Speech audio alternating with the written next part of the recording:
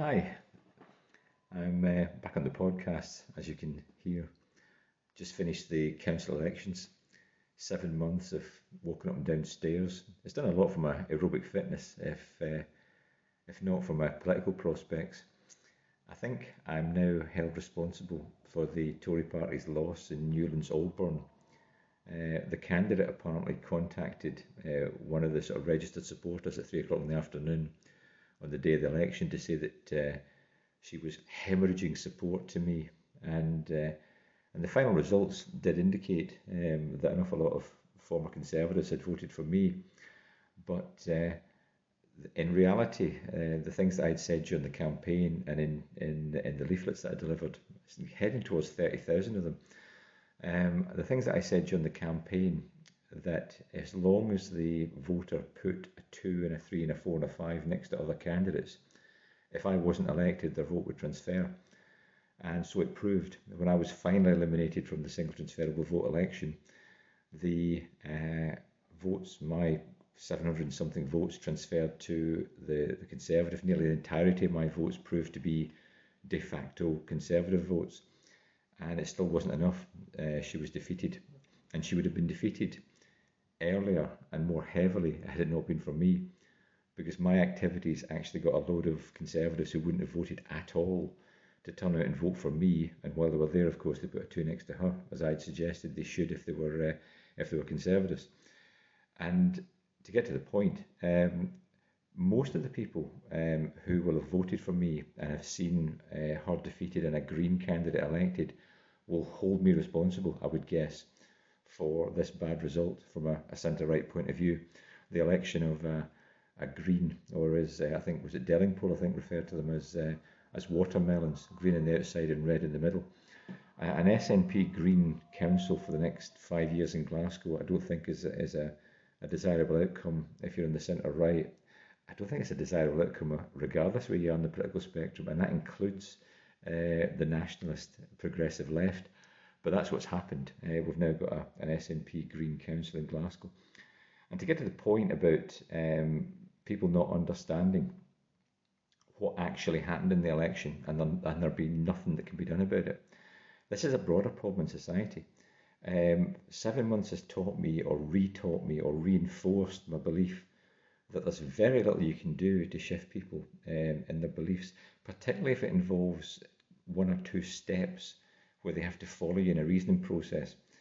And it's exactly why the law and medicine were always professions. The key point about a profession being, of course, that the practitioner knows more than the client, and they're under professional obligations to act in the best interests of the client or the patient. You can't take advantage of the knowledge asymmetry. And the reason why financial products were so terribly missold for decades to huge amounts of degrees of disadvantage for ordinary folk, lots of pensioners being sold with profits bonds and having really lousy returns and losing vast sums of money to charlatans and shysters. The reason why that took place was because it involved exactly that kind of 2 or 3 stage reasoning that folk are not prepared to engage in. You know, you have to think carefully about how much sense it makes to borrow money to buy a house, and then save money through buying property in order to pay off your mortgage. I mean, even me saying that is tedious, isn't it? You know, to actually think for a second, I've borrowed money to buy a house, and now I'm going to not pay that debt down, but instead keep the debt running in order to invest in further commercial property with a view to making a greater profit so that I can finally pay off my mortgage. If you stop and think about it carefully, there's something I missed somewhere in that process. But it continued for decades. It was standard. People took out mortgages and then invested in so-called endowments to pay off the mortgage. So they were effectively running a debt. They were involved in what an investment professional would call a kind of carry trade. They borrowed money to invest in one thing and kept the debt running in the other. They were in a margin call situation. They'd actually put themselves in an indebted situation in order to increase their leverage in an investment. But however you look at it, it didn't make a lot of sense. But it continued for decades, because anything that involves that little bit of extra reasoning tends to catch people out. They find it really boring, really tedious. And the problem is, it's not just ordinary folk. It's writers and politicians as well. apparently after 2 or 3 years of debating Brexit, the House of Commons MPs in 2019 were still inviting people in to tell them about the difference between the internal market and the customs union. So all these MPs who had taken strong positions on leaving the EU and were now taking strong positions on Theresa May's bill and all the other amendments, Ken Clarke's amendments and so on. Clarke, I think, wanted to keep us in the customs union. These people were taking positions, they were listening to the party whips, they were listening to their voters, and they were voting, and they were still having to ask specialists to come in and explain the most simple things about the EU, the internal market and the customs union. That is frightening. Simon Jenkins, who's a good writer, he's writing in The Guardian today, but he writes in the Times and other publications as well. Jenkins has got a piece about the housing market, and he's responding essentially to the Tory party's boosterism regarding building houses, and he's suggesting that Michael Gove, who has not had a good couple of days, he was being interviewed, I think, on Breakfast Television, and did, I fear, what I would have done in the same circumstances.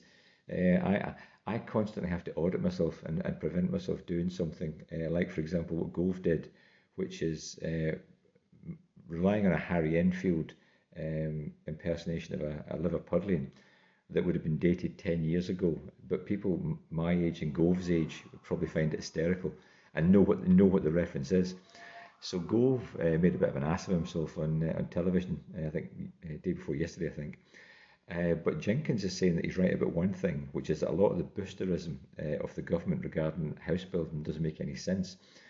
So the government, partially, one suspects, at the behest of the building industry, who obviously make money selling houses, the government is very keen on hitting house building targets, and it's thought to be one of these, I think, sort of valence issues, something that can appeal across a range of demographics, voters who would normally support the Tories and those who would lean left are likely to vote in favour of policies like on educational reform or housing, or indeed law and order. These are the kind of things that cut across cleavages. So the Tories are committing themselves to building a lot more houses. And indeed, it's one of these things that people forget, that it was Tory governments in the past that have built far more houses or organised the building of far more houses, and indeed have built more council houses than you'd think, and indeed often more than Labour governments. So the Tories are fasting in on house building as a policy that might get them through the next election, given the difficulties they're in other areas. And Jenkins is responding to this, essentially agreeing with Gove that a lot of the talk about targets is a red herring, and really what you've got is a far bigger market failure. So there are things that are assumed about stamp duty and planning permission and building houses and housing scarcity. There's all kinds of assumptions being made, and they're false. And the false assumptions were allowed free rein in 2010-2015 under the coalition government, and large parts of the southeast, within the commuter belt, the area where it's possible to travel into London every day. You know, the commuter belt stretches out across the southeast away from London to about £6,000 season ticket or more now. But classically, it used to be a £5,000 or £6,000 season ticket and about an hour and a half each way on the train, heading towards maybe 2 hours. That was the home county's commuter belt. People would, and there was academic articles published that showed that people were incredibly rational in terms of trading money for time. You could actually see that people who were solicitors and could earn, you know, £25 or £30 if they worked overtime, young solicitors, would give up precisely that amount of money on a train in terms of their time, and would live in a house just that precise distance away and would pay that amount of money for a season ticket.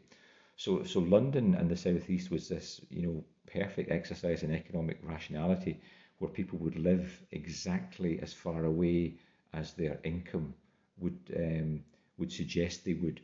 You know, so you're prepared to spend an hour and a half at work or an hour and a half on a train, and let's work out what the season ticket costs extra to travel those extra 4 stops, and let's find out how much you save in a house. And if you run a formula, you can predict exactly where solicitors on £60,000 a year are going to live.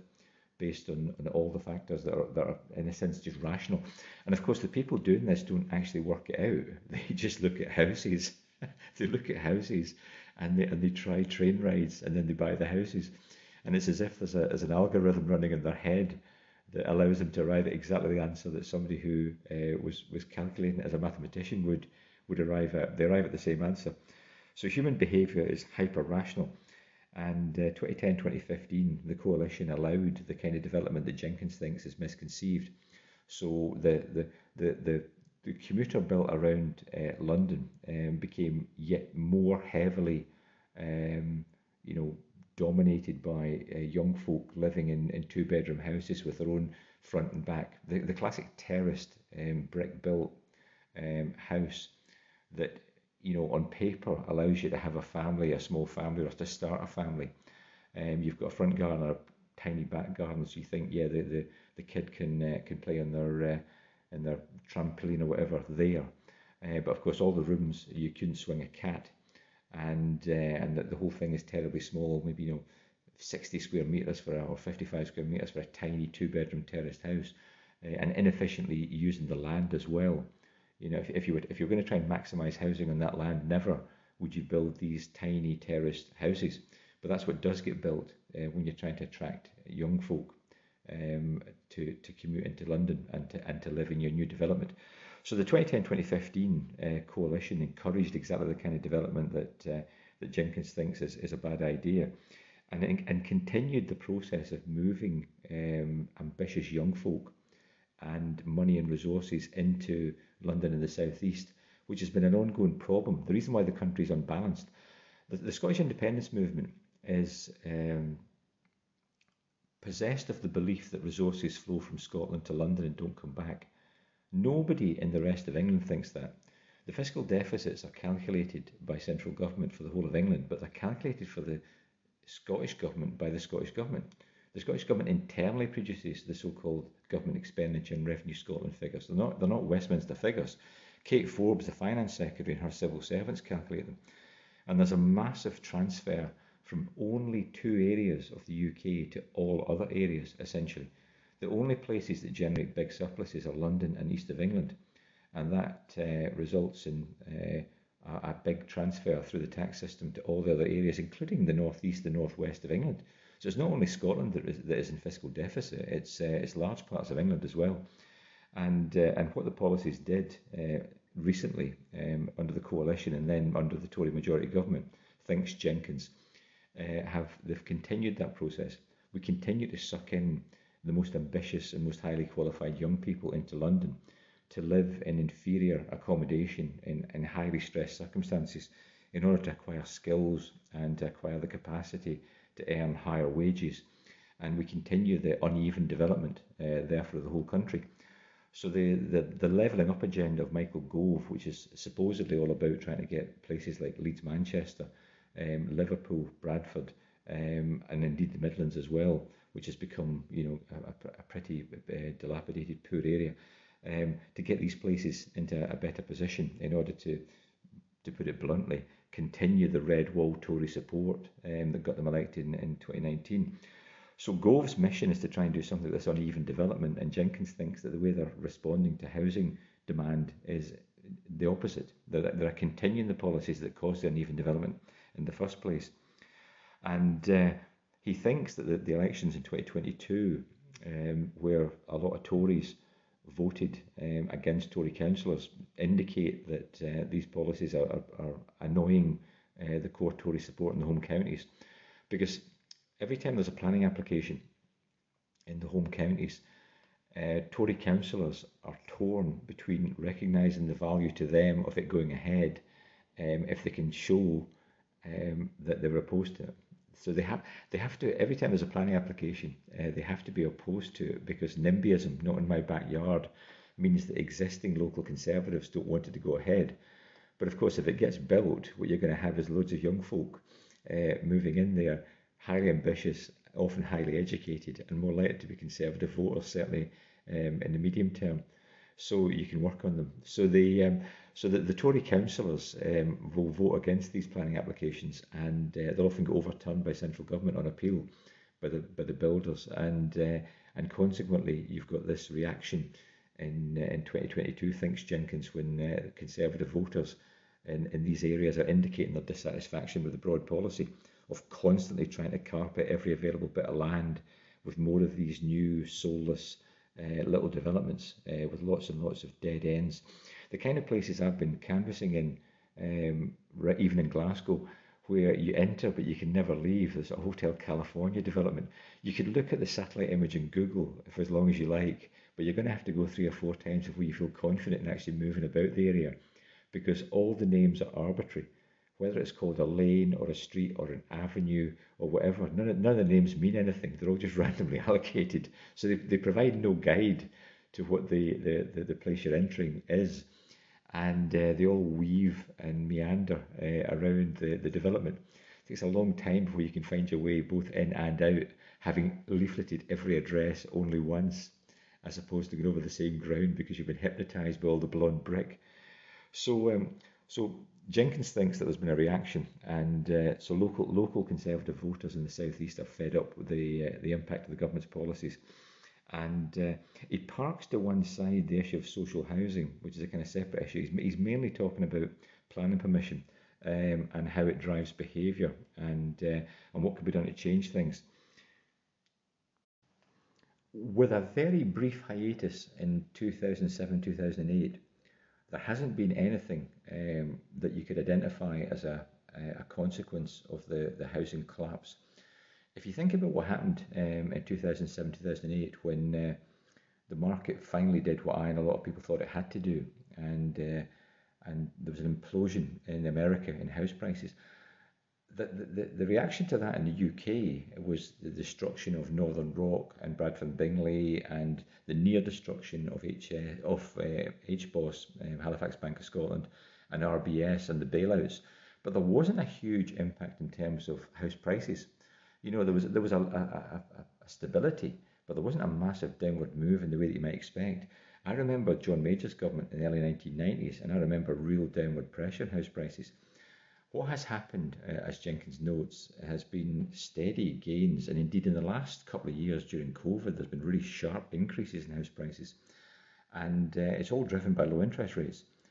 So I borrow money for the flat I'm in right now at 1.29%. False. I borrowed it at 1.29 and then I remortgaged it, I think, at 1.19. But it would be hard to imagine money being much cheaper. They were falling over themselves to give me money. Indeed, you can invest money at much higher rates than you can borrow at. So anybody with a mortgage is encouraged not to pay off that mortgage, because almost anything you can do with the money will yield you more than the cost of the mortgage. And all of this drives house prices, you know, because people find, particularly if they've got a wealthy parent who can guarantee the final mortgage so they can pay an interest-only mortgage, or they've got some other means of paying it. But if you've got a guarantor, like a lot of upper middle class kids, then you can borrow money extremely cheaply, and consequently house prices get bid up remarkably. I was out canvassing for the local authority election, and a young couple were trying to get out of Glasgow, Langside Drive actually, just in the south side, expensive area. They were trying to buy a property that was on offer for offers over £500,000.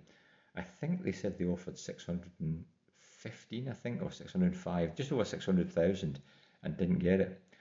And there have been properties selling for like 40% above the asking price, because money's so cheap. You can borrow money long term so cheap, and therefore it just drives prices. So as Jenkins says, there's been an onward and ever steeper increase in house prices driven by this tidal wave of cheap money.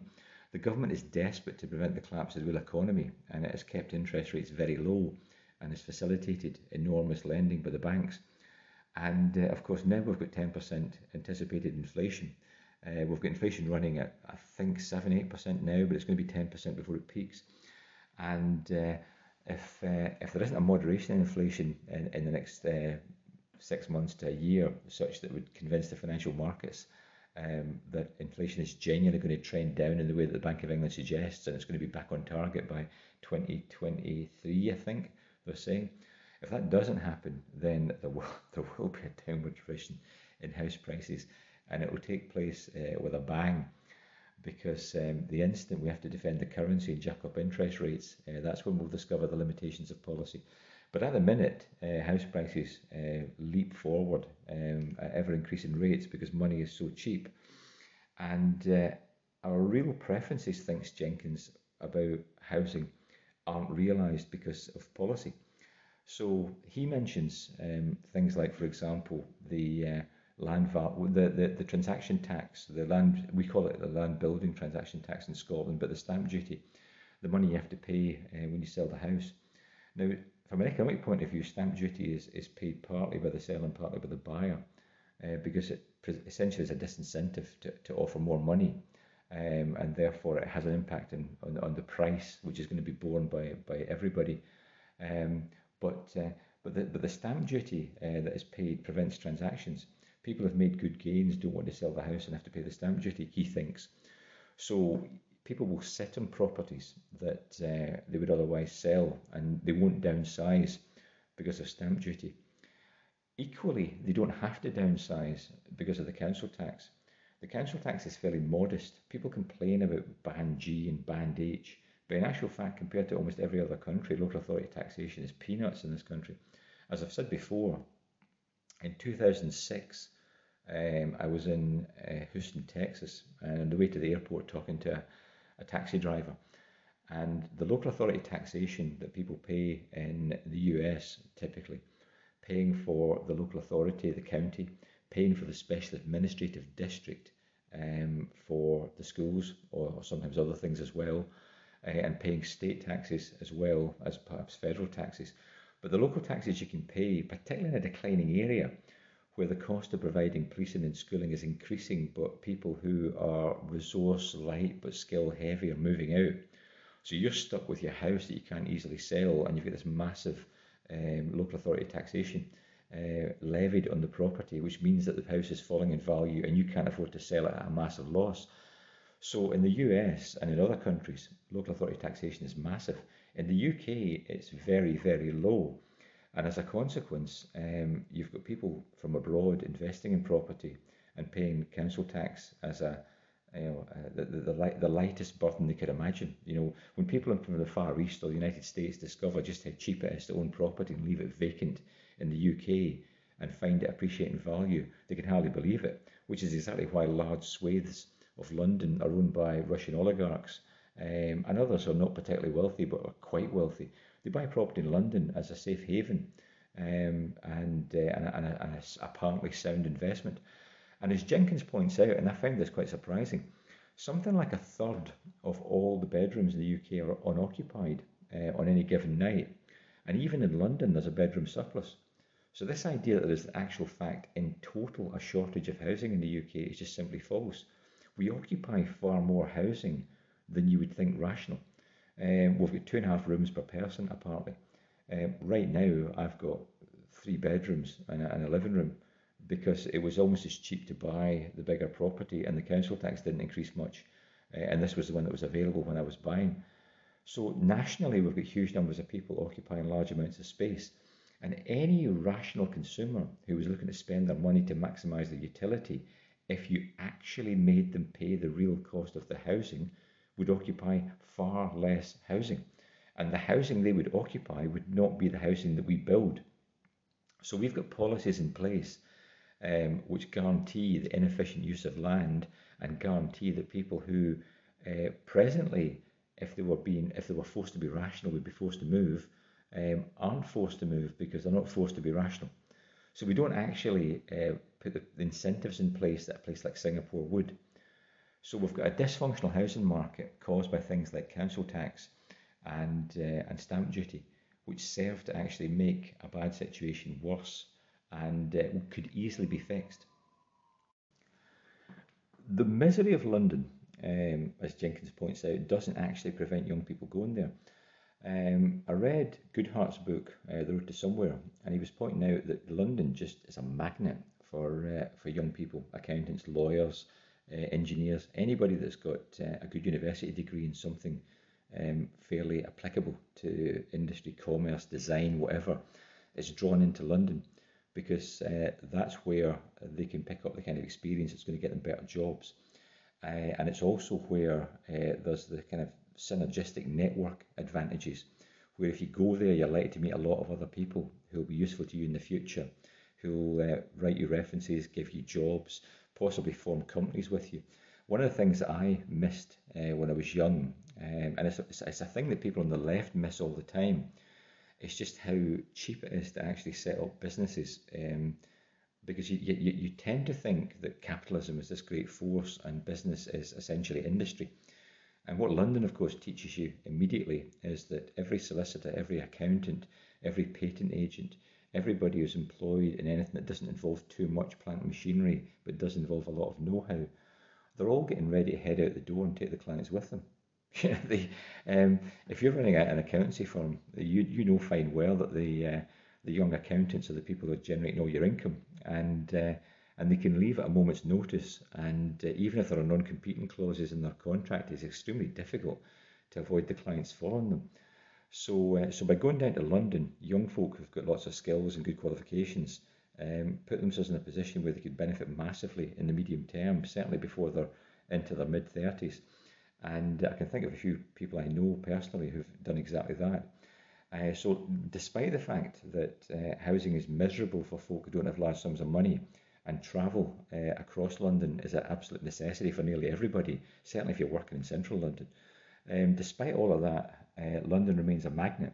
And by drawing all those folk out of the north, broadly defined as being non-London, but by drawing folk out of Yorkshire, Humberside, the Midlands, drawing them down into London, you deplete the north of the kind of people that are likely to make big or produce big positive externalities for their area. In other words, that highly successful young accountant who works highly efficiently and as a cost and management accountant makes other businesses run well, that person does their job in London rather than in Huddersfield. And consequently, Huddersfield has just that little bit less in the way of good services available for local businesses. So all the local businesses are deprived of that opportunity to employ the highly skilled cost and management accountant, so they run slightly less well. And his wages get spent in London rather than in Huddersfield, which again has an impact on the local economy. So the young folk are drawn out of the north into London, and that has a massive detrimental effect on London, on the north, both in terms of the direct loss of skills, but also in terms of the synergistic effects that such people have when they interact with the wider community. That's the argument that folk miss about London. People think that London does well, particularly Scottish nationalists. London does well because of so-called London-centric policies. But one of the things that London does is demonstrate that despite policy, a lot happens for more kind of fundamental social and economic reasons. So it's really hard to put your finger, point to what people think of when they mean London-centric policies. When you ask someone, what do you mean by these policies that only favour London? They'll typically mention something like Crossrail or the spend on the civil service that takes place in central London. But those aren't really policies. These are just inevitable consequences of either having your capital. Any country with a capital is probably going to end up having large numbers of civil servants, or they're a byproduct of the prior success. In other words, it was precisely because London was so successful that Crossrail became necessary. So the real benefit of London is not a result, I think, of planning. It's a result of a lack of planning in one particular area. I think Jenkins is right about that. The housing market is dysfunctional. But the trouble is that I don't think Jenkins has fully grasped how and why it's dysfunctional and exactly what we'd need to change in order to make the whole country more closely mirror the levelling up agenda. And I don't think the levelling up agenda can be achieved through the things they're talking about, spending penny sums, small sums on further education colleges, supposedly to give more skills to unemployed folk in terrible places like Grimsby or Hull, and that will mean that they can get employed locally. That can help, but that's not the big issue. The big issue in the UK, I think Jenkins is right, the big issue is housing. But the solution that he proposes, which is to free up the system of transactions so as to make it possible for people to do what reason would dictate, or to compel them to do what reason would dictate. He says that turnover in housing was far greater during COVID when they took away stamp duty, and that's true. And he thinks that that's a huge impact on the market and would benefit everybody. And he thinks that council taxes need to be higher in order to prevent a lot of the house hoarding, if you like, that takes place. And I think that's true as well. But he hasn't taken his argument nearly far enough. As so often, the real problem in the UK is a problem of democracy. And as usual, we head back to Plato. You can't win a debate with an ordinary person who confronts the public in their prejudices. And I'd add that the longer an error is persisted in, the harder it is to see a way out of it in a democracy with a 4 or a 5 year electoral cycle. There's an old saying in land value tax theory, I think that the American George said it, that the world belongs to the living and not the dead. But of course, the people who are about to die have got votes, and the people who stand to benefit from their dying have got votes too. And we end up in a situation where the world over time is owned by those who were lucky enough to have dead ancestors who bought property. And that's the fundamental problem none of us can face up to. We've got us in a situation where the very poor, particularly if they fit into certain groups, and those who are rich but not necessarily of high skills and high income, but these groups are being advantaged in the way that we run our affairs. And Jenkins hasn't really grasped the problem. And if we don't grasp the problem, if we don't recognise what we've done by way of expanding higher education, giving loads of people qualifications, having relatively high migration, and yet not looking dispassionately at the housing market, which has been a problem in the UK, much more so than in other countries, been a problem in the UK for a long time. If we don't look at how all these things fit together, then we're in big trouble. And it's going to be a problem that's going to have huge social consequences over decades. And it could lead to some fairly major antagonism between groups of voters and between generations. But as I say, Jenkins is right that there's a problem, but he hasn't understood the size of the problem and the real cause. And the cause is we the people failing to recognise what our fundamental resource is as a people.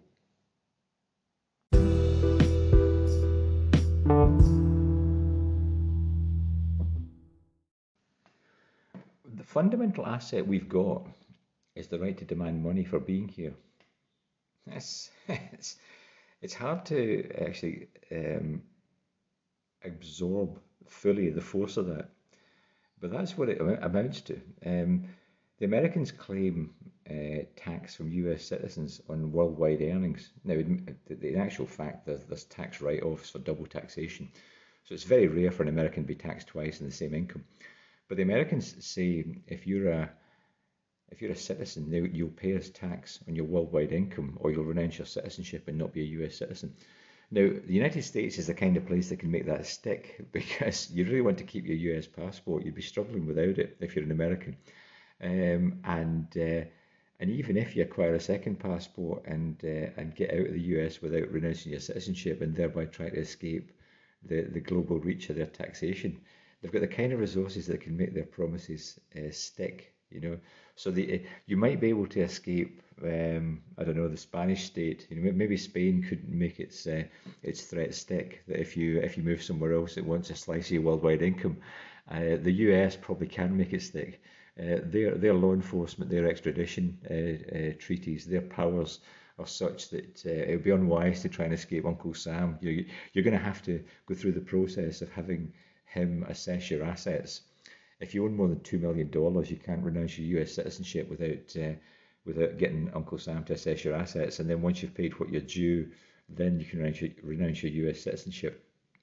So, but most countries can't do that. The great asset that countries have is the right to say, if you want to occupy this piece of space or do this thing here, you're going to have to give us money.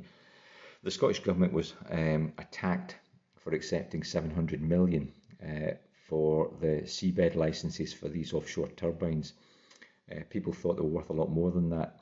You find out what they're worth, of course, in an auction. One of the suspicious things about the Scottish Government's auction was that apparently the maximum price you could bid for some of the areas was capped. Who has ever heard of an auction with a maximum price cap? But anyway, the price is what you get if you put it at open auction. And if you want to find out what it's worth to give a bit of the Moroccan Atlantic coast, if you want to give somebody exclusive use of a piece of the Moroccan Atlantic coast for 20 years so that they can have a fishing enterprise, then you can have an auction and people will bid for it. Now, a country fundamentally has got that asset because they've got sovereign power, and therefore they can deny you the right to be there, and they can seize what you have, and they can jail you. So sovereign power is the right to demand things for being in the territory. And typically countries are able to exercise sovereign power within the area, but if they try and actually become extraterritorial, like the US, they suffer difficulty. So few countries can actually successfully demand things from outsiders. The great advantage a country has is the ability to demand taxation, payment, rent for people occupying bits of territory.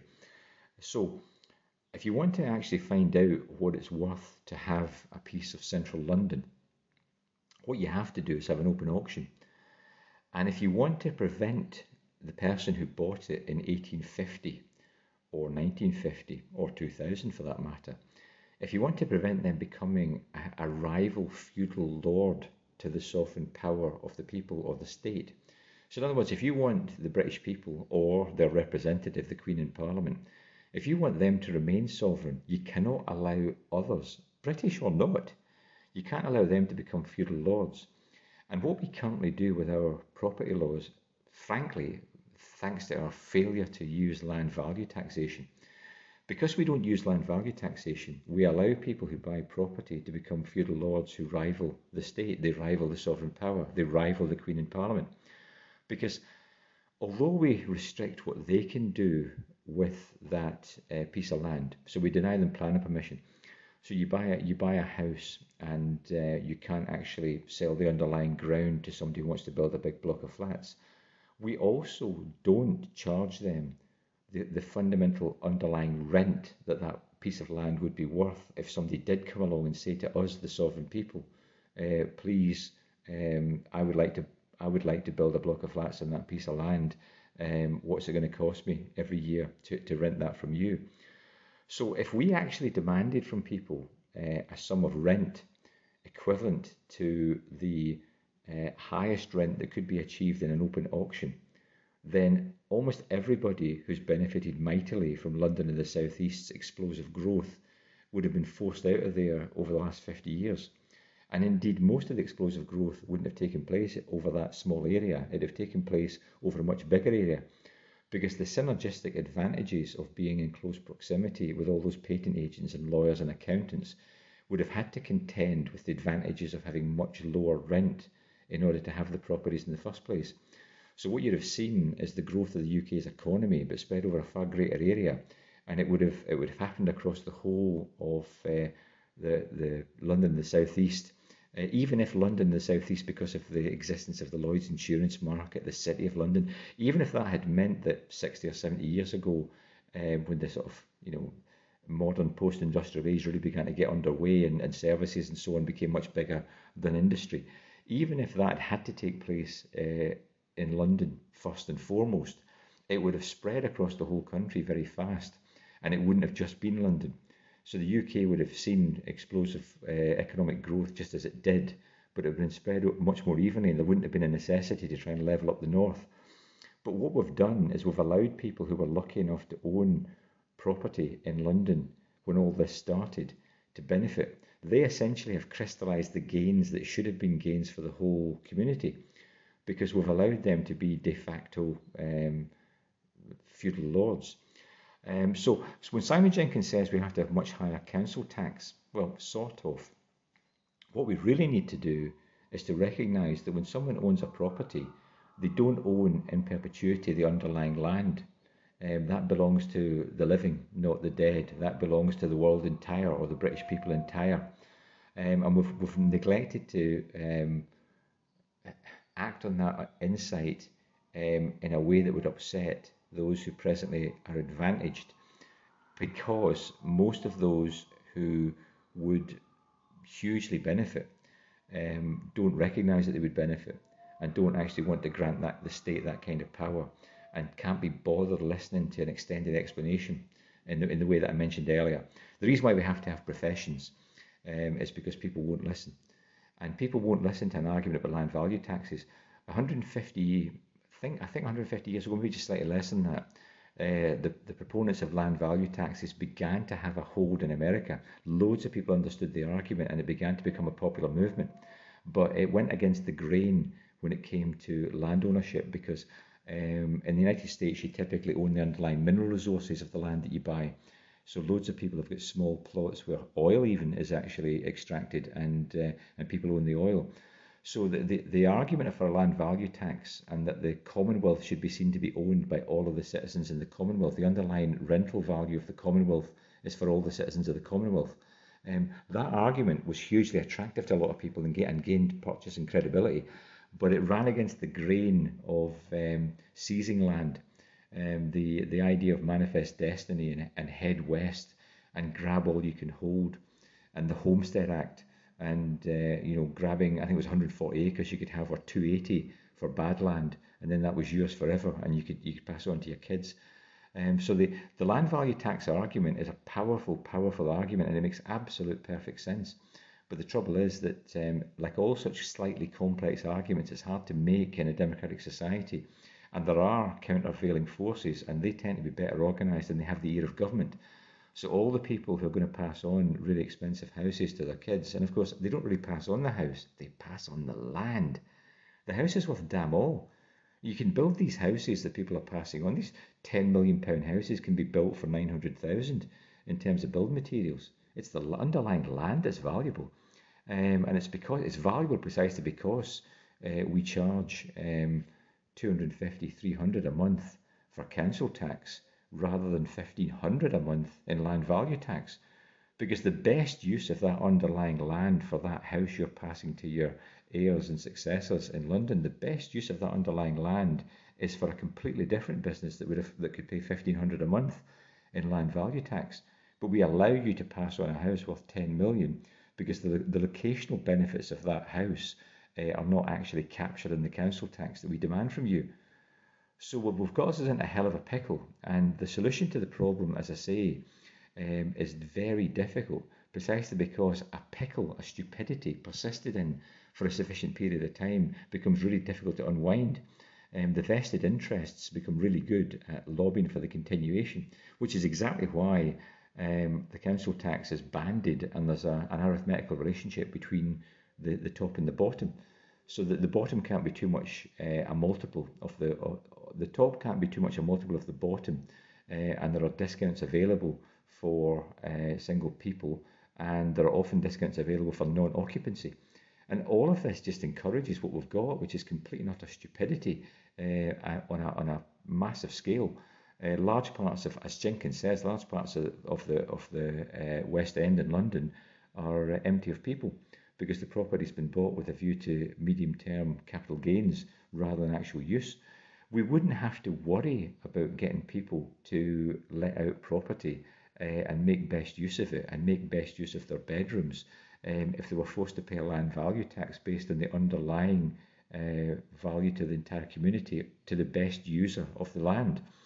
All of a sudden, the couple who previously have complained about £300 a month council tax for a vast sprawling property would be faced with reality, which is that the developers could use this plot for far better purposes, creating jobs locally, and you're now faced with a land value tax which has collapsed the value of your property. I mean, this is the difficulty.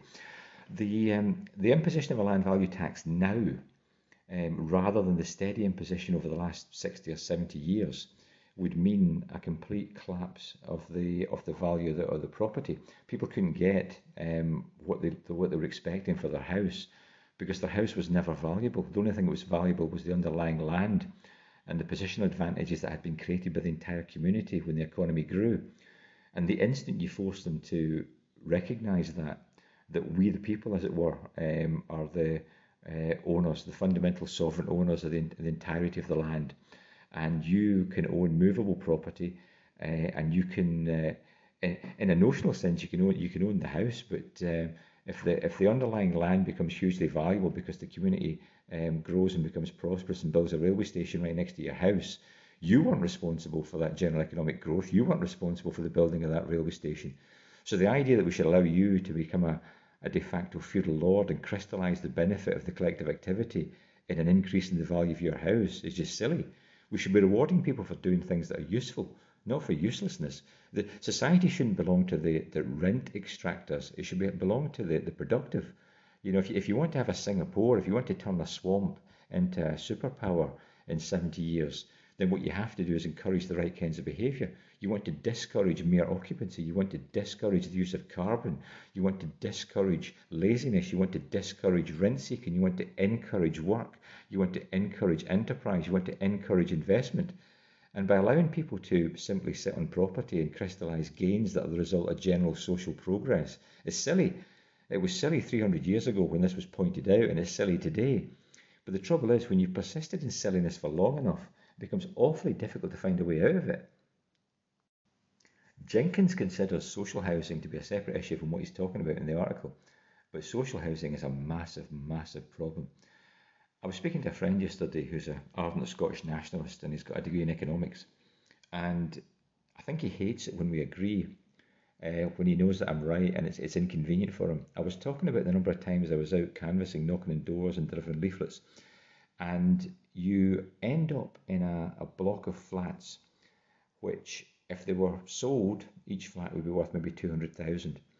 If they were rented, they would rent for maybe 1,400, but they're actually being rented by people who are paying 450, maybe 500, and we can park for the moment the issue of whether they're actually paying the rent or the housing benefit is paying the rent. But you're talking about social housing, where if a developer, if I owned a piece of land in urban Glasgow, and I could get the local authority to give me planning permission, I would make an absolute fortune. But I couldn't get planning permission. I would be asked for some sort of sum of money for community benefit if there was going to be building on it, in order to try and prevent me getting this massive windfall. Now, if a housing association owns a piece of land, they can probably get planning permission because it's thought to be a good thing. And what you actually end up with is a situation where you're giving away all the benefit that you could have without ever making an explicit decision about how much welfare you want to give somebody.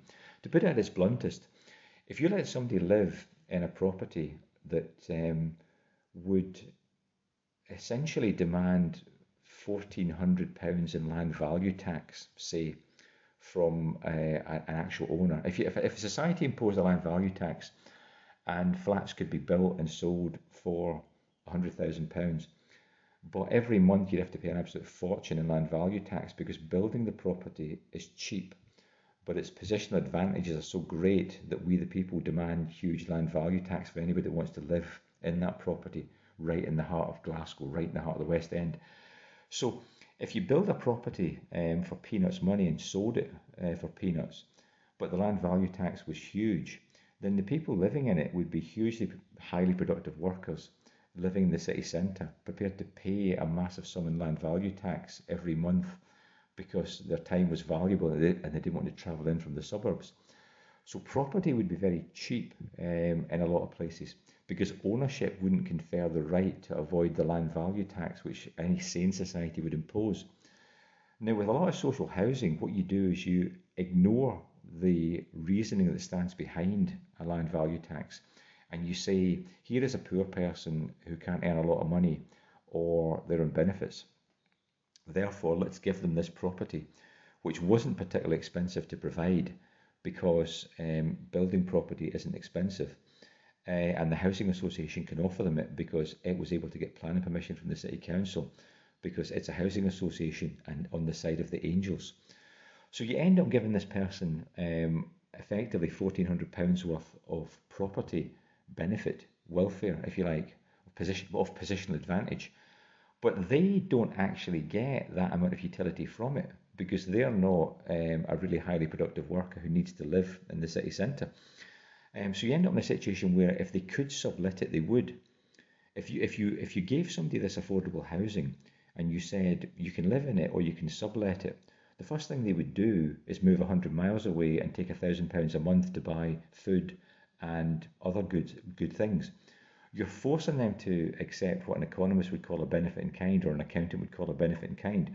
You're giving them a massive benefit in housing location, which is way beyond anything that they would choose to buy if you gave them the cash equivalent. And you're also giving up your right to demand the revenue from that location, which any sane society would demand. And all of these decisions seem generous and appropriate, and they all sell on the doorstep. The Scottish Government right now are talking about the importance of affordable housing, and they're promising to build far more affordable houses. And all of this comes out in the wash. All of this ends up in your balance sheet at the end of the day or your profit and loss account. It all comes out. If you create a situation where productive workers can't live where they work, and for example, they spend huge amounts of time driving to East Renfrewshire and packed roads because you've built cycle lanes along the side of the road, which have caused massive congestion. You can do all these things, and to return to my point about the SNP Green government of Glasgow, you can do all these things, and each individual thing seems to make some kind of sense and sells well on the doorstep. And you can be defiant and posturing and aggressive and confident and all the rest of it. But the bottom line is it all comes out at the bottom of your accounts. And at the minute, what we've got in Glasgow and in Scotland more generally is a dysfunctional economy that doesn't produce the kind of goods and services that those who would wish for a progressive society that helps the poor would wish for. And it seems as if little can be done about it. Because when it comes to something like, for example, working out what you're doing when you grant people housing that they couldn't afford to pay for if the society actually made the housing the correct price by imposing the kind of taxes that any sane society would impose, we can't seem to have a discussion about that process. We just think it's a good thing. And this might be an inevitability. Maybe democracies can't actually run their affairs better than that. Maybe this is why, and it's controversial to say it, but I'll say it anyway, maybe this is why you need a Lee family, you need a Lee Kuan Yew.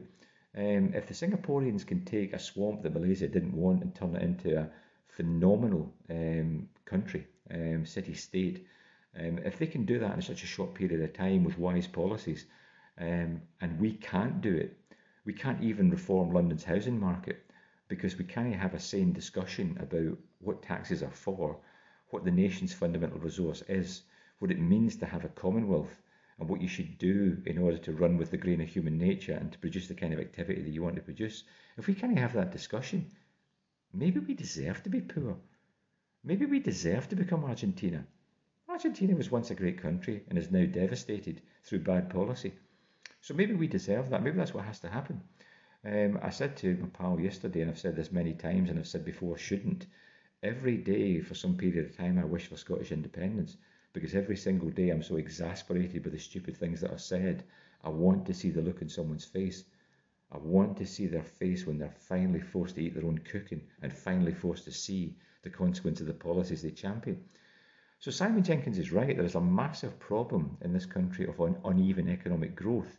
And that problem pretty much traces back to the housing market.